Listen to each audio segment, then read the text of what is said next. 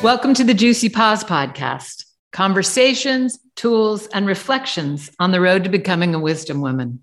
I am your host, Dana Maxey. This podcast emerged from my bitch slap, take no prisoners, late onset launch into menopause. It was a horrific experience and juicy and terrifying and beautiful. And I needed a lot of help. I needed a lot of guidance. And I needed to take action steps in order to navigate through it better than how it began. So out of that emerged a summit called the Juicy Pause, which I hosted last summer. And it was offering tools for navigating menopause in an easier, softer way than I was able to. And out of that summit, I started connecting with women of all ages across the globe and saw that many were needing help in all four phases of a woman's life. And the more I put myself out there on the subject, the more younger sisters I was attracting. And I was seeing that people were having a hard time creating spaces for the pauses in their lives, let alone navigating the waves of life.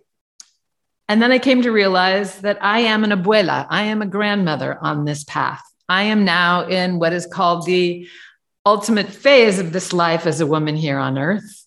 I'm in the last quarter of life.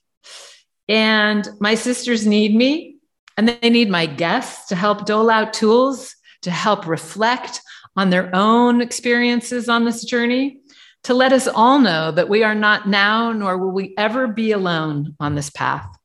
So this podcast is expanded to include all phases of the journey of the eternal feminine. I will use the 4 pillars that help keep me sane and relatively balanced as our starting points for each interview. They are movement is medicine, the creative process, holistic wellness and nutrition, and wisdom practices. My goal is to interview these guests using these pillars as guideposts, and I have no idea where our conversations are going to go. I have no idea where this program will lead, but I have a good mic, a trained speaking voice, and my snorkel. So welcome to the Juicy Pause.